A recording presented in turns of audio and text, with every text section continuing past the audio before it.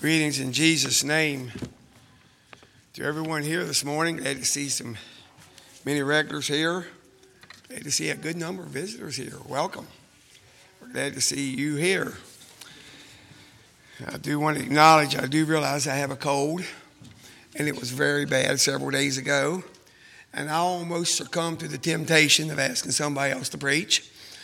But as it got somewhat better, I thought maybe I could handle this. I'm not real sure where. Well, just hope it works out. I have preached with a bad cold before, so I'm kind of used to it.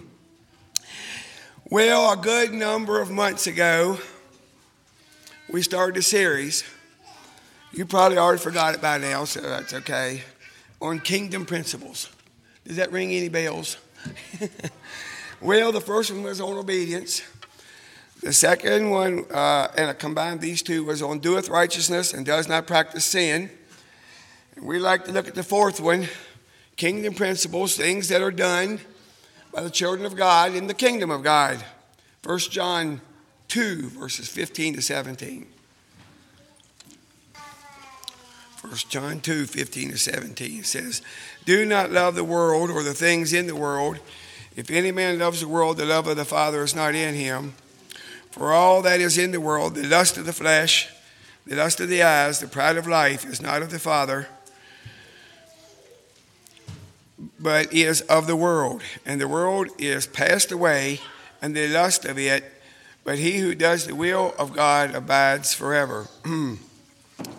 The title of the message is Love Not the World. And it's interesting to note how God looks at this. I don't hear very much about this anymore in Anabaptist circles, but it's nice to look at what the heart of God is, because he cares about this. And I hope that also you can feel the heart and the burden of your humble servant.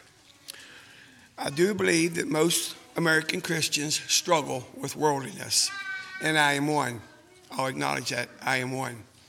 And so here we can sit there and say, I love the world. What is that? Sounds pretty negative to me. Mark 12. I'm going to have a lot of scripture. You'll have to look them up. But the bigger ones I'd like you to. But listen closely. Mark 12, 29 and 31. And Jesus said unto them, the first of all the commandments is, hear, O Israel, the Lord thy God is one Lord. Thou shalt love the Lord thy God with all thy heart, with all thy soul, with all thy mind, and with all thy strength. This is the first commandment. And the second is namely this, thou shalt love thy neighbor as thyself. There is none other commandment greater than this. So, when you think about not to love the world, it is very plain in Scripture that God is not saying everything the world throws at you, just you do something completely different. Actually, he's saying, look, you love me as a Christian and part of the kingdom of God.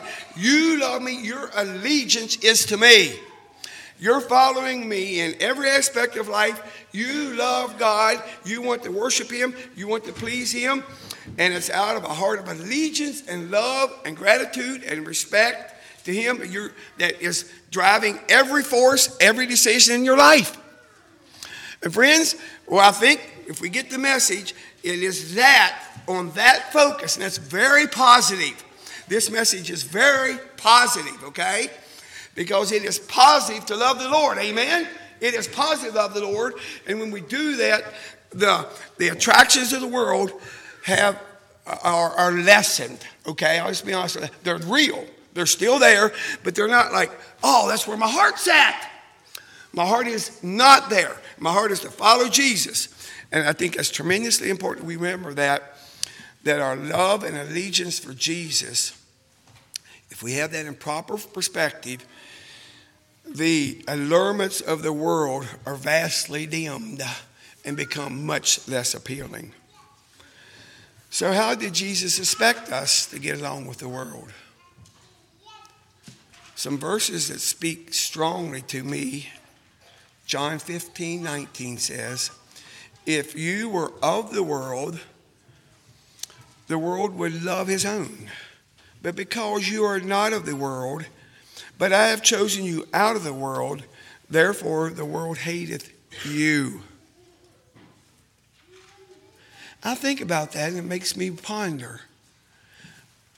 Is that the way the world looks at us, at me?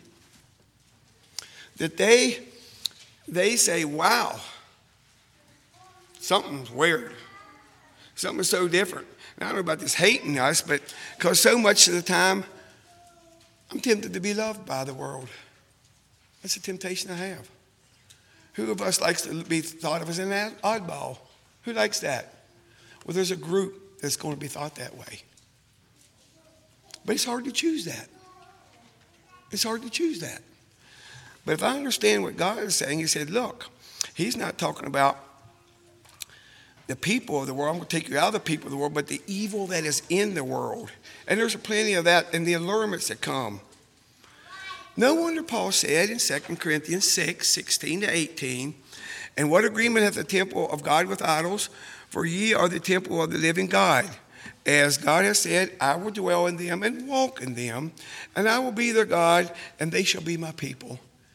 And we love that. God is our God.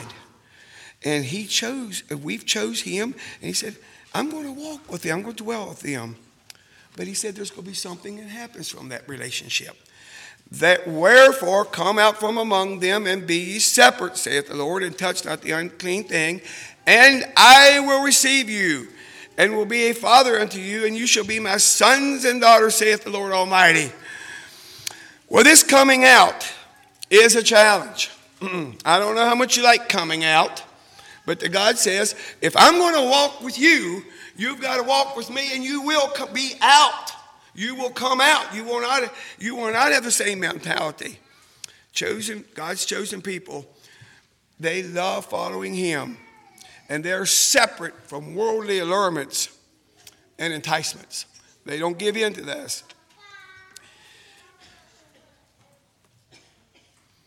It's so easy to be acculturated. Do you know what that means? It is so easy to be acculturated. In fact, I find it very challenging not to be adapting to the world's things. Coming out is a mentality because the desires are heavenly of this person, and it makes for a radical difference in lifestyle. So I'd like to look at several of the world's allurements, and let's think seriously how this comes down to me, how it comes down to me. I hope we can get the heart of God in this message. I'll speak to one for the men first, but it's not solely the men, the pull of politics. John 18:36 says, and Jesus answered, my kingdom is not of this world. If my kingdom were of this world, then would my servants fight, that I should not be delivered to the Jews, but now my kingdom is not from hence. And I praise God. We know that is very true. There's a very clear distinction between the kingdom of God and the kingdom of this world. We don't go to war. We're non-resistant. We don't want to vote, but we vote on our knees, but we don't go to the ballot box to vote because we're from the kingdom of love. We have God's love in our heart. We love one another. We love righteousness.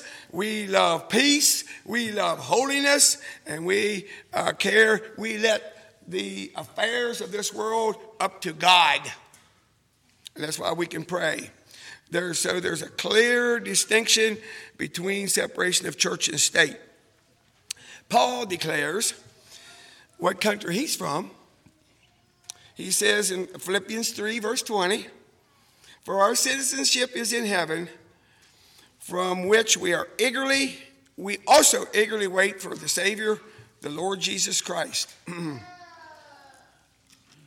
So we are ambassadors here. Now, I don't know if you ever thought about if an ambassador represents their home country. So your home country is heaven. Well, that's a little challenging. How many of you been there? You know, most ambassadors, they live in the United States, they go to ambassador to Israel or Egypt, and you know what? They lived in America for a while. You know, they thought like Americans think, and so they can represent America to another country. We are ambassadors of heaven. Like that? Yes, because of the new birth. But we've never been there. I still, you know, but we have the mind of Christ. Okay, we're not out here in the dry here, okay? We have the mind of Christ. We have the Holy Spirit within us. And it makes all the difference in the world. So we represent the heavenly kingdom. That's what we're here. If you went over to Egypt and you represent the United States and you look like an Egyptian, they're going to say, you're not an ambassador. You've just acculturated into Egypt, right? And that's it's easy to us to happen. We're the heavenly kingdom. And you know what? It's easy to acculturate into the worldly kingdom. No wonder said in Romans 14:17, the kingdom of God is not meat and drink, righteousness and peace and joy in the Holy Ghost. Have you ever noticed when people get wrapped up in politics how they tend to lose their joy and peace in the Holy Ghost? Have you noticed that? It's pretty easy. I tell you, it's real easy. You know, politics are so interesting. No, you women say blah, you know, but for men, I hope you know. I'm just acknowledging some of my weaknesses, and you know, because it's so interesting. You know, they say things, and that's just right. And so you look up those things more and more. You know what? I understand now the algorithms now, they start just baiting you. You know, I know you're an anti-whatever, and so they just feed you. And all of a sudden you think that's the truth. How simple can you be?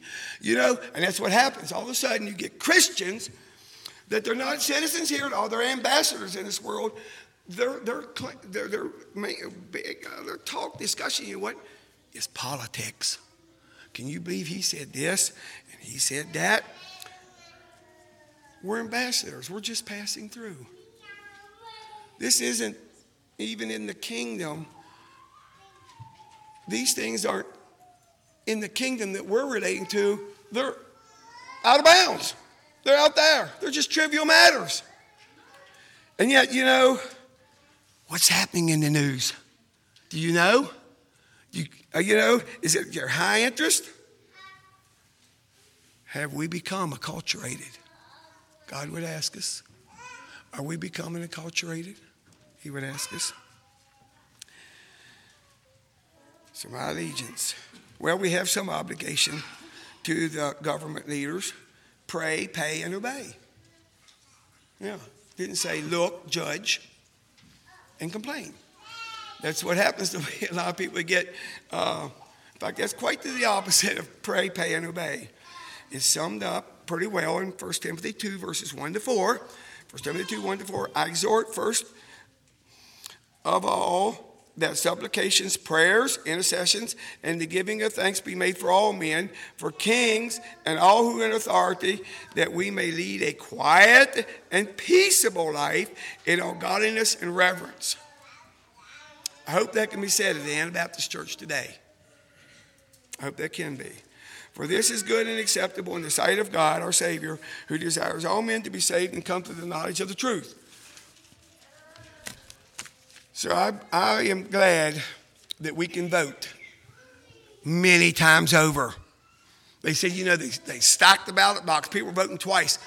I hope you voted way more than twice in the last election.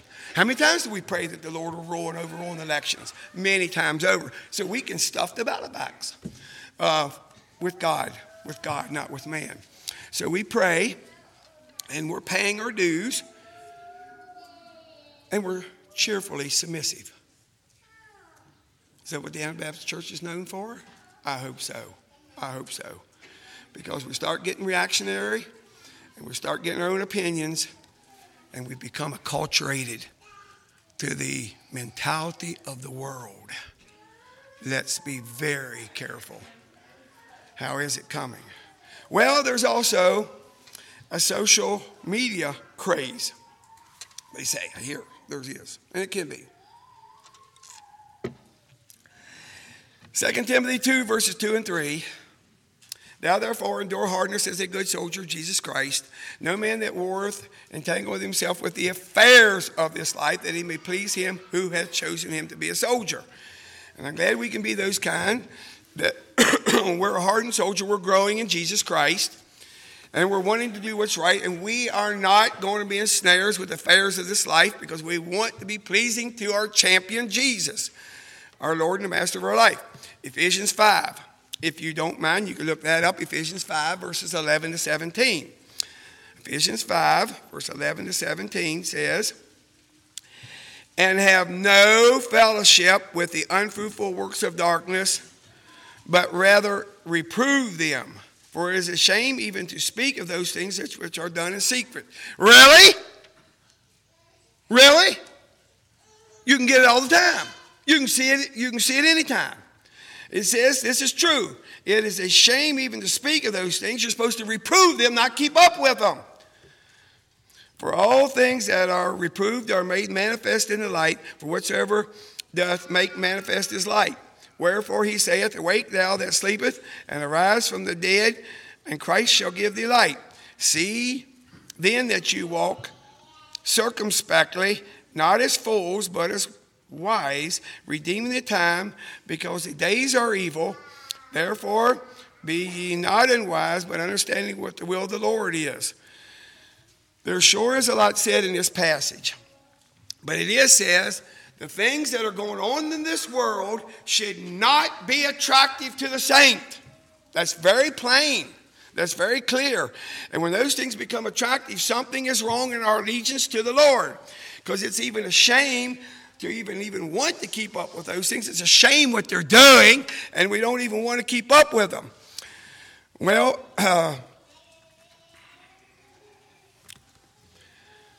social media has a lot of attraction, but it's full of the me mentality.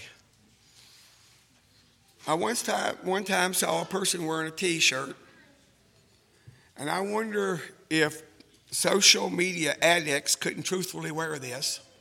And on the back it had 4 words. They were this simple. It's all about me. Now that's a horrible thing for Christians to say. But what do you get on social media? What do they talk about? Oh, my neighbors are doing such a nice job. And wow, I went down to that store and I met some Christians and they were so friendly.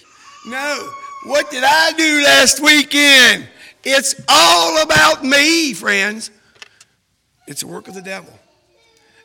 The more our world gets revolved in me and me only, rather than Jesus and him only, we have become acculturated and worldly. Something to think about coming in there. Well, you understand that people, whatever type of social media, they like to be liked. And that's a good thing to follow Jesus and be approved of Jesus. I think we ought to think about how much does Jesus like my lifestyle? How much does Jesus like my appetites? I think Christians would care way more about that. Yes, in our text it talked about the pride of life. It's been stated, I've heard, that if you took the me out of social media, it would die quickly. I think that's true. Just think about it. Just think about it. And yet Christians, quotes, seem to get wrapped up in it pretty easily. Well, I am glad that our forefathers had the wisdom to say and to know that TV programming would draw a Christian down spiritually. It was very wise. Well, obviously the devil didn't like that much, that stand. So he should bring in TV programming through your smartphone. Unless you blocked it, and you wise if you did. And now I hear people getting TV program on the news. They do that on the news. And they get TV program on their sports clips. And they get, they like videos. They like lots of videos. And it isn't a video of your preacher preaching on Sunday morning the Word of God. How many of you got excited about that? Well, see, God's people would. But it's a video of shooting that nice buck, or catching a nice fish, or having a blast wherever that was, or however that is in your mind. And Jesus would say, they're ambassadors here? These people aren't earthly minded? I wonder what he would question. See, that's why I'm telling you, I'm challenged here. I'm challenged here. These allurements aren't just for you, they're for me also. I appreciate that we're more accountable on our social media, internet usage than we've ever been, and I'm glad for that. But I hear something that grieves the heart of God, and it grieves me too. And I've been there, so I'll acknowledge that.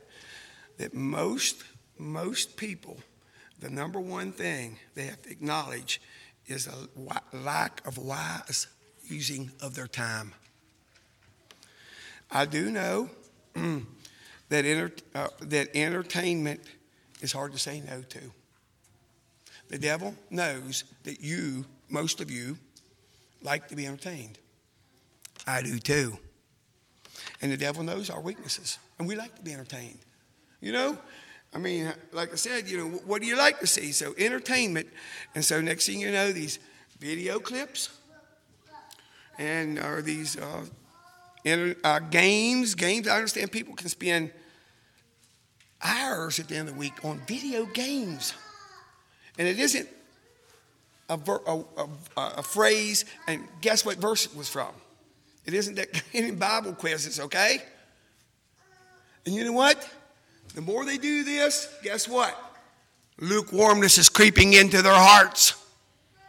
Lukewarmness is creeping in. Friends, we can't give in to Hollywood and the devil's tricks and stay spiritually fervent. It will not happen. So, we're going to have to make intentional and courageous decisions in our lives. I will not go there. And I've had to do that. I've been places I shouldn't be. I spent time I shouldn't have done. And I like news. And I like sports. And I like I like shooting deer. I won't, And so I'm human. Would a Christian sit there and waste his time looking at these clips? I'd like to answer, no way they will. No way. They're going to stand up and say, look, when the kingdom of God, your brotherhood, and there's lost around us, there's things to be done. There's proclaiming the truth, and there's Bible reading for my own spiritual growth needs to be done. And we sit there and waste hours at the end of a week on things like this. Jesus would say, wake up! Where are we going? Have we become worldly? Maybe so. Maybe so. Well, I was at a place one time, and the lady of the house loved her smartphone.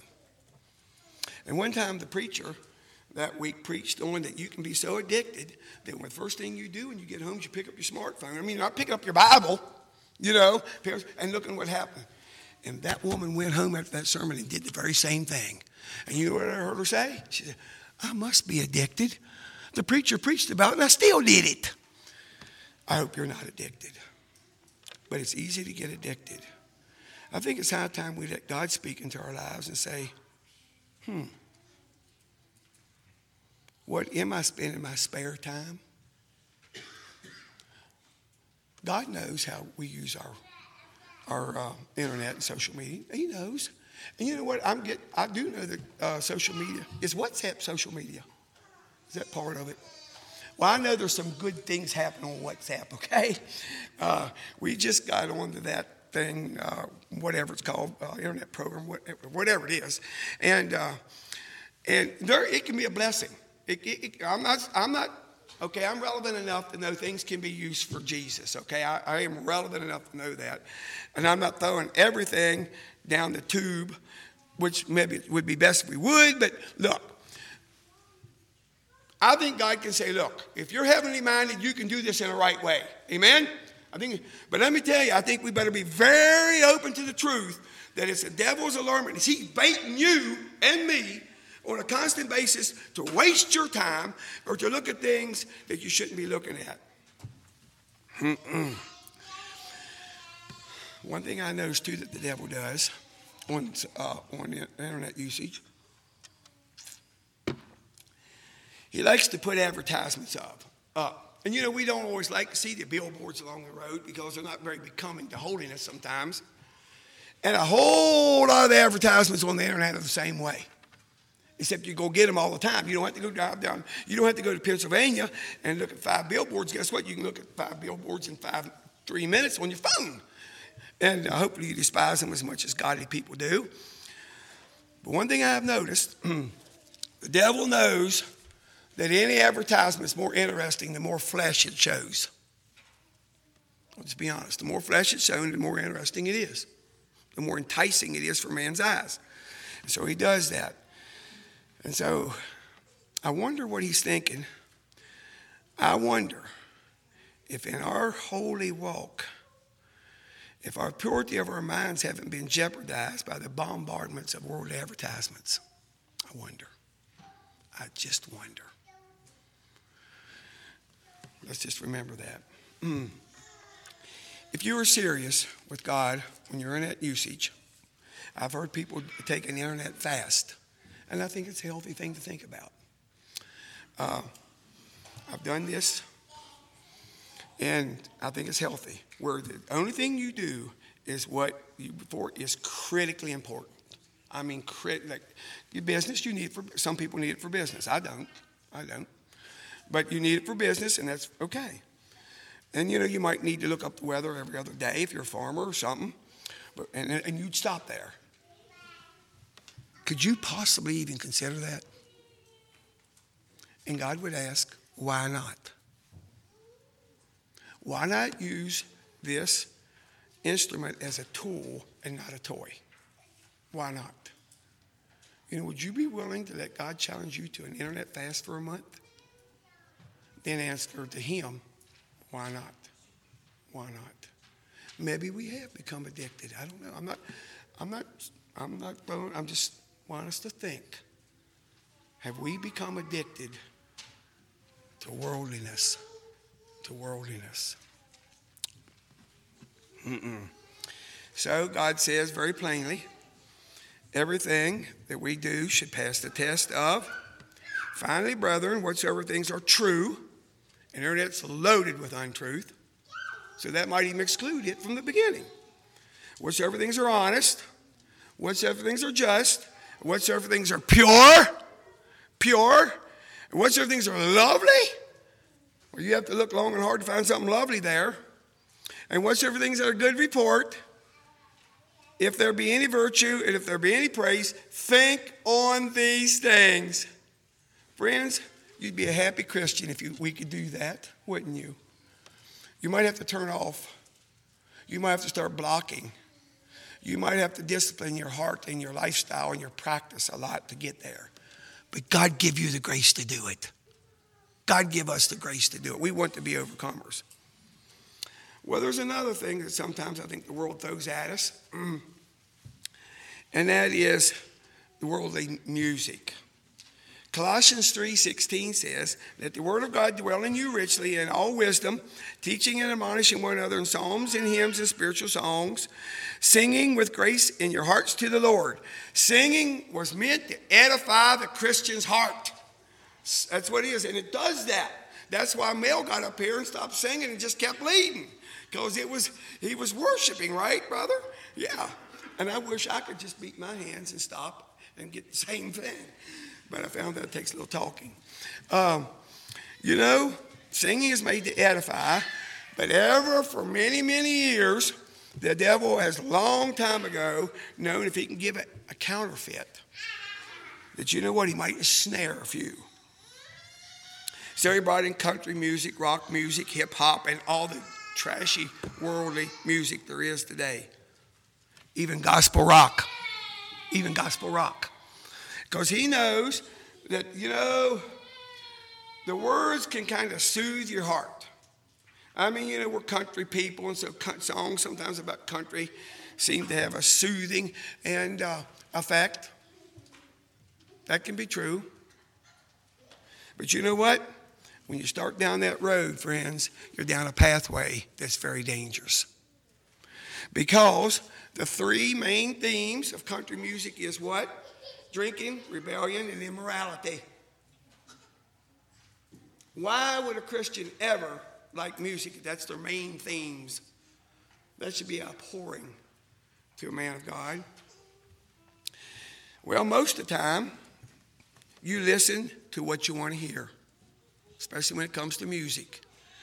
You listen. Now, if you're in a pickup truck and somebody turns on some junk, you can't always help it. But you can protest. You can protest. You can say, please. I mean, wouldn't a godly person say, if you... No, I won't go there. Why would you like junk, filth, rot? Why would you? No, Christians don't like that. Or have we become too acculturated? The scripture says very plainly, Proverbs 23:7a, as a man thinketh in his heart, so is he. And so whenever you throw in a CD or plug in that MP3 player, however you get it. I remember 8-track tapes. That was modern 40 years ago.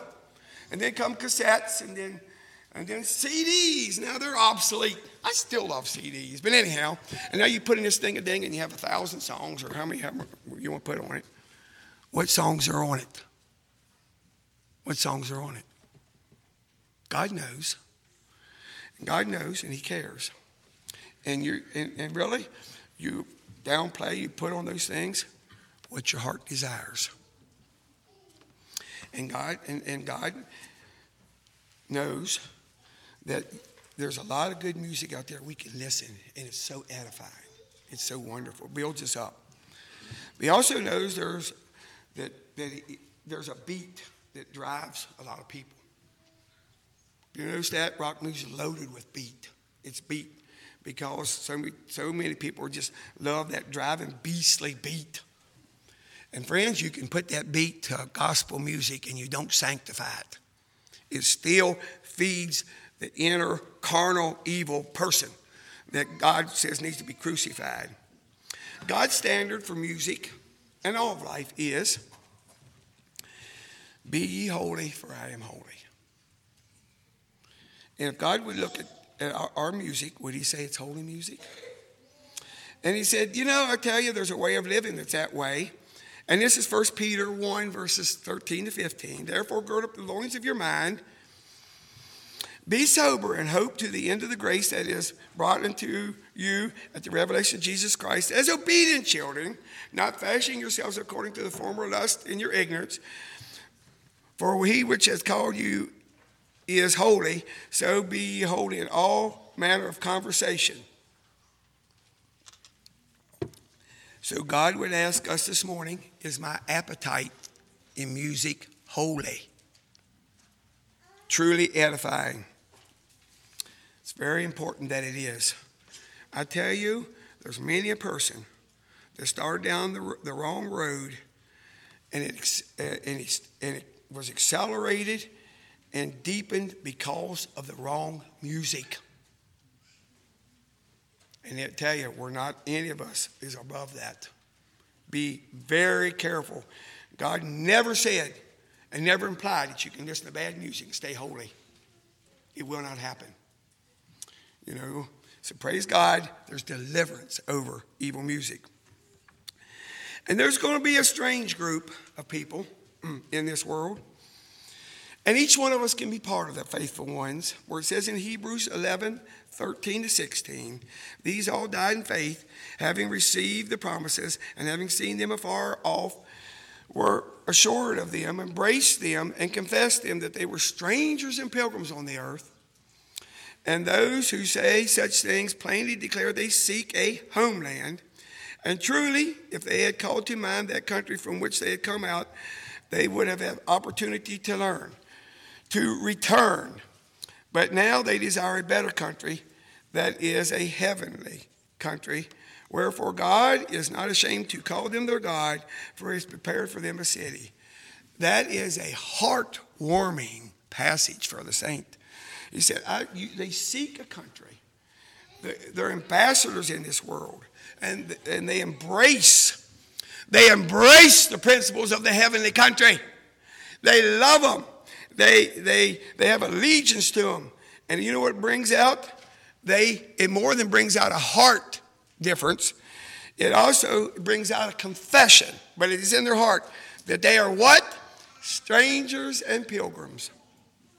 Strangers and pilgrims. These people aren't different because they want to be weird. They're different because of their loyalty to Jesus. Always remember that. People that are loyal to Jesus aren't striving to be weird. They're strange because they have a different king.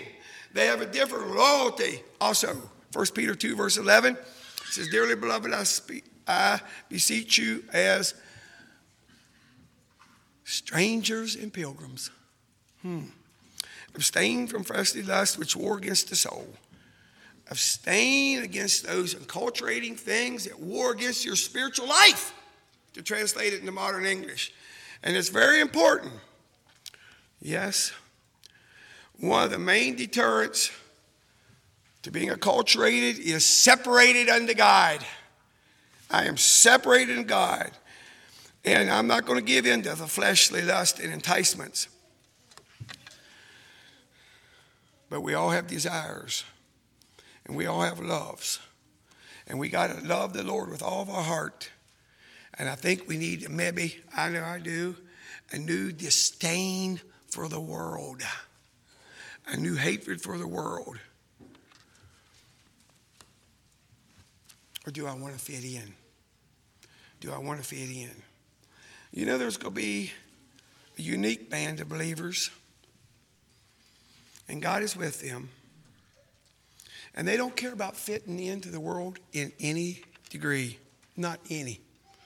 You know, they don't want to be acculturated in any way, shape, or form, whether it's worldly, the way the world looks at business, to make money. They're not going to do that. They're not going to have the drive for money. It's not there. Of course, they want to provide for them, but they don't not want to drive money. They don't want to be fit in their speech. They don't want to fit in on the way they use their social media. They don't want to fit in as far as what the worldly music is. They're a strange band. They're the ones that are heaven-bound saints, friends. They're heaven-bound saints. And each one of us here that's a Christian should love that thought. I'm a heaven-bound saint. I'm looking to Jesus. I don't want to fit into this world. But where's that mentality went? Friends, I think we ought to proclaim it. I am not wanting to fit into this world. Forget it. I don't need to be cool. I don't need to wear name brand clothes. Now, I talked to somebody, this shirt is blah, blah, blah, and I forget what name it was, never even heard of it before, and I don't care, and then I want to be ignorant. And it was a cool shirt. Name brand pants. That's what the world does, friends. That's what the world does. It's all about me, see? Is that ringing of Jesus? I got on these cool pants, cool shirt. I wonder if Jesus doesn't have more concern than we ever thought about. See what I'm saying? I tell you, this stuff gets close home sometimes. The fads of the world. The fads of the world to fit in. No wonder Luke 16:15 says, And he said unto them, Ye that which justify yourself before men, but God knoweth our hearts, for that which is highly esteemed among men in the world is an abomination in the sight of God. I wonder if we read that verse every week for a month and thought about it, if it wouldn't affect us a little bit. Wouldn't me? So whatever the world is saying is cool and fits in and is neat, God hates.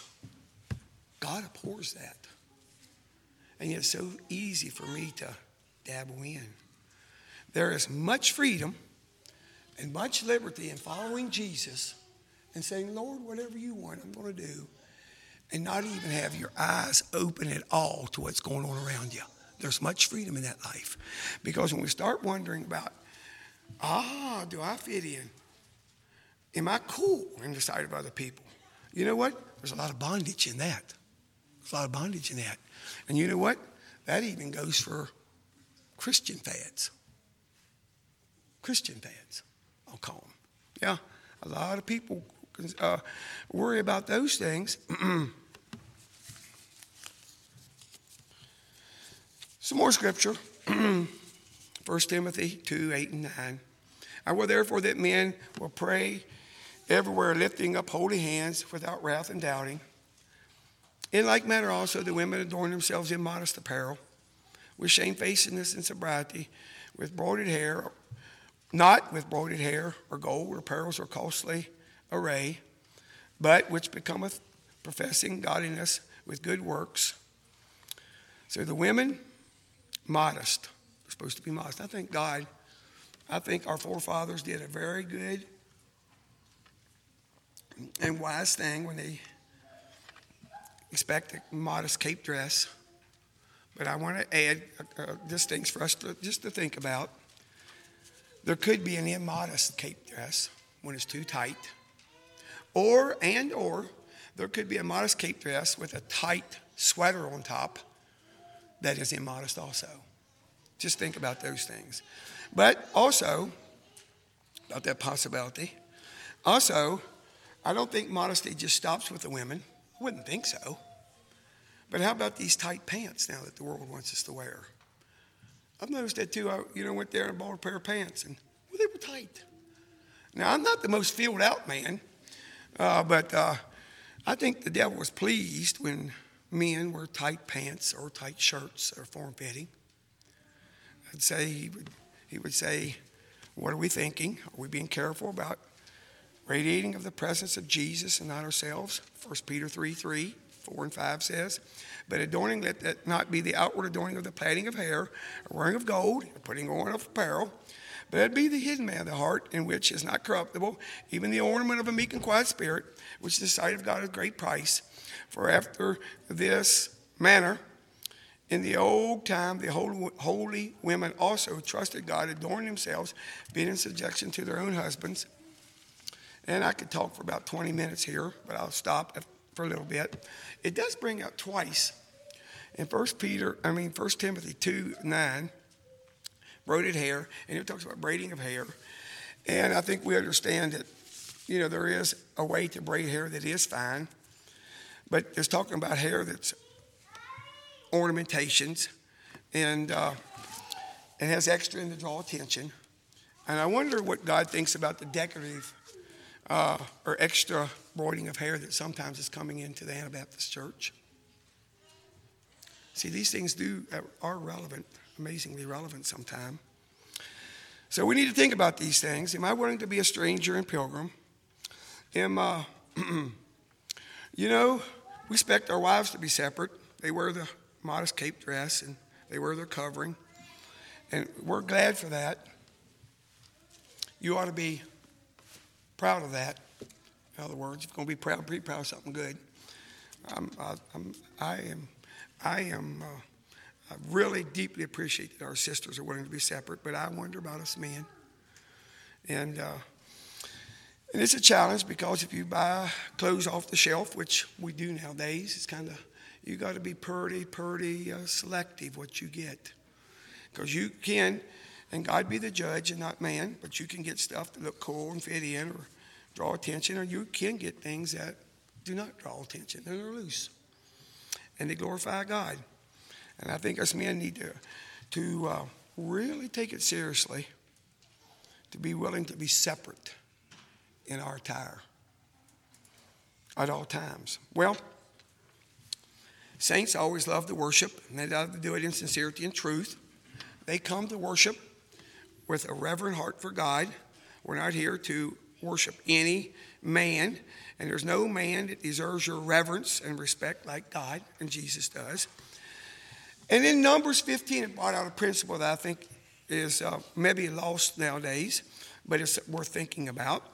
And it says, where Numbers 15, 38-40 says, speaking to the children of Israel, and bid them that they make fringes in the borders of their garments throughout the generations, and that they may put the fringe of the borders of a ribbon of blue and it shall be to you a fringe, that ye may look upon it, and remember all the commandments of the Lord, and do them, and that ye seek not after your own heart and your own eyes, after which ye used to go a whoring, and that ye may remember and do all my commandments, and be holy unto the God. And that principle was, what you wear reflects your heart. What you wear reflects your heart. When I go to a volleyball game, I dress for a volleyball game. I don't dress like I'm going to church. When I'm going to the barn, I dress to go to the barn. And you know what? When you come to church, you go dressed to come to church. It reflects your heart. It does. It just plainly does. But he said it shows on the inside. He said, look, you look upon that, and you know what you see? You remember. In case you forgot, if you remember, it must have been that you can forget, I'm a child of God's. You know, I love his word. I'm going to obey it. You know, do you need to remember that? Yes, sometimes we do need to remember that. I'll acknowledge I do. I need to remember that. And I'm going to do everything he says. It's a good reminder. It reminds you, and by the way, it's going to remind the world that you're different, because then you're a holy person. You know what, if a person decided, you know what, I don't have to do that, I think God would say, you left the ranks of the obedient and the holy. You've left the ranks. That was all implied. But you know what? He said, look, you can be in the ranks. You can do that. I firmly believe that the plain suit is a good application that helps us remember. Why would we be ashamed? Now, I know what some people do with the plain suit on is a shame. I do know that. But that doesn't mean that we should what people do in church is a shame too. And we don't stop coming to church. I think being a distinct pilgrim in this world is good. Every last one of us this morning looked in our closets and decided what to wear. And I praise God. I believe that we go to a formal occasion, God would expect us to wear formal attire. And I think he's pleased with that. He said that, and I think it makes sense. I think people to wear a dress shirt, I also think when it's cold, I don't wear a plain suit in the summer too much. But I have found out something, I've noticed something that kind of struck me. Because I think God wants our religion to be practical and to be applicable. People of this world go to funerals and weddings with suits and ties. And we got to go there with no mark of identity. No mark. God would say, why not? I don't care if it's 90 outside.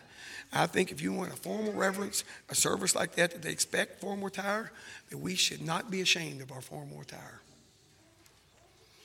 I also think when it's cool in the winter, the first coat, if you're going to church, should be your plain coat. If you want to put an overcoat on top of it, God bless you. But woe unto the person that sits there and has a plain coat on and says, whoa, no, I don't want to do that. I'll wear my jacket. I wonder what God thinks. Maybe we have become acculturated. Maybe just we have become acculturated. God knows the heart. And he says, you know what? There's going to be a separate group of people. They're separated to me. They're thinking separate. Their heart is separate. You know, they don't mind stigmas from the world. They don't mind that. Because every Christian is going to have that. Because they're following another master.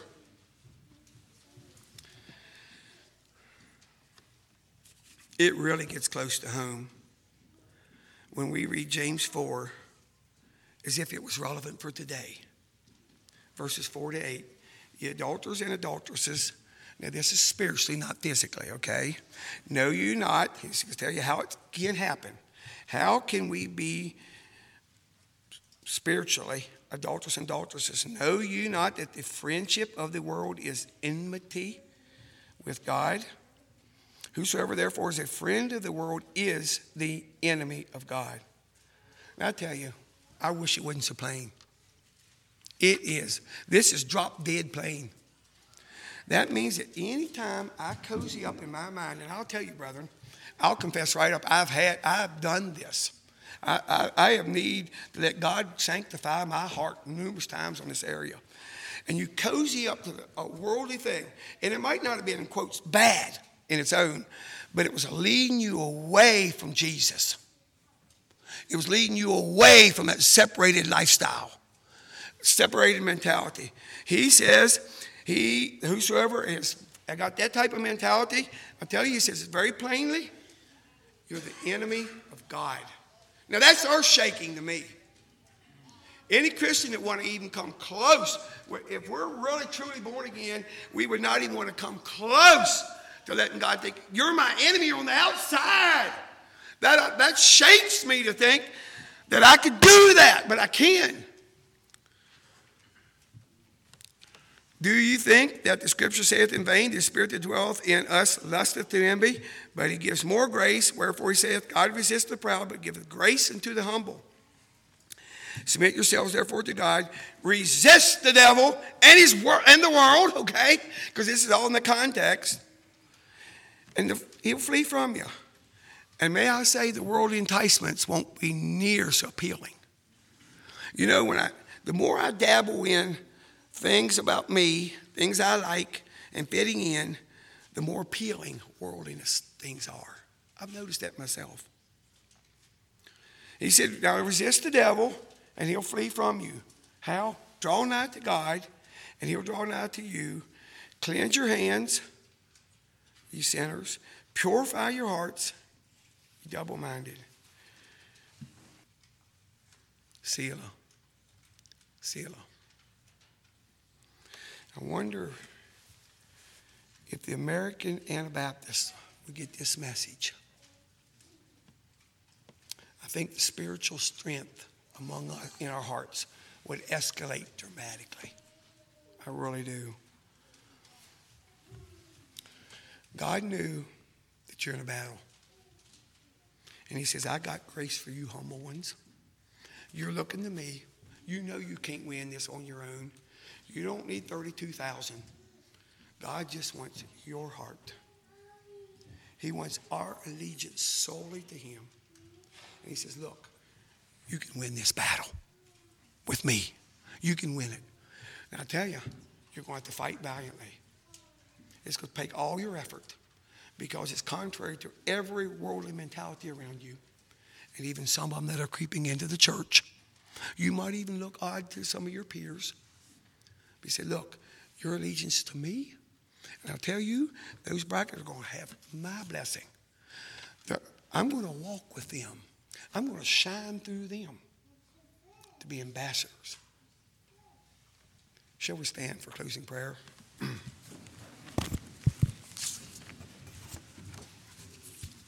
Our gracious Heavenly Father, we thank you for your love for us, to us.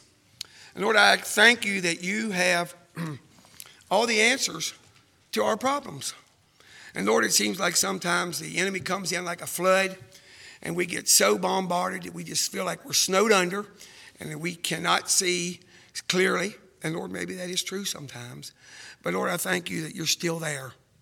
You still speak to our hearts. Lord, bless each one here this morning. May your grace be with them. May you give each of us the courage to stand up for you and be faithful to you. Be with us today. Lord, we want to be ambassadors for you. And Lord, we want to see it from your perspective. So help us to follow you and give us that peace and comfort that comes from being your children. In Jesus' name we pray. Amen.